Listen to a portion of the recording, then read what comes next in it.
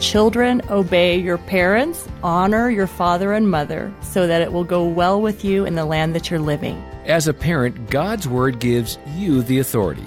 Arlene Pellicane on Focus on the Family Minute, explaining why that role is more important than trying to be your child's friend.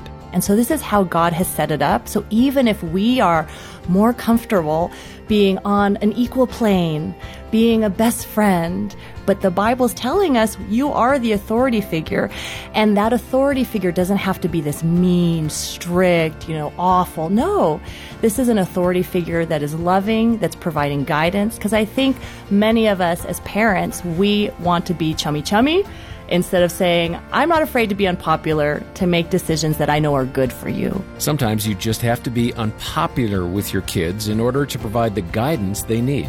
More from Arlene at FamilyMinute.org.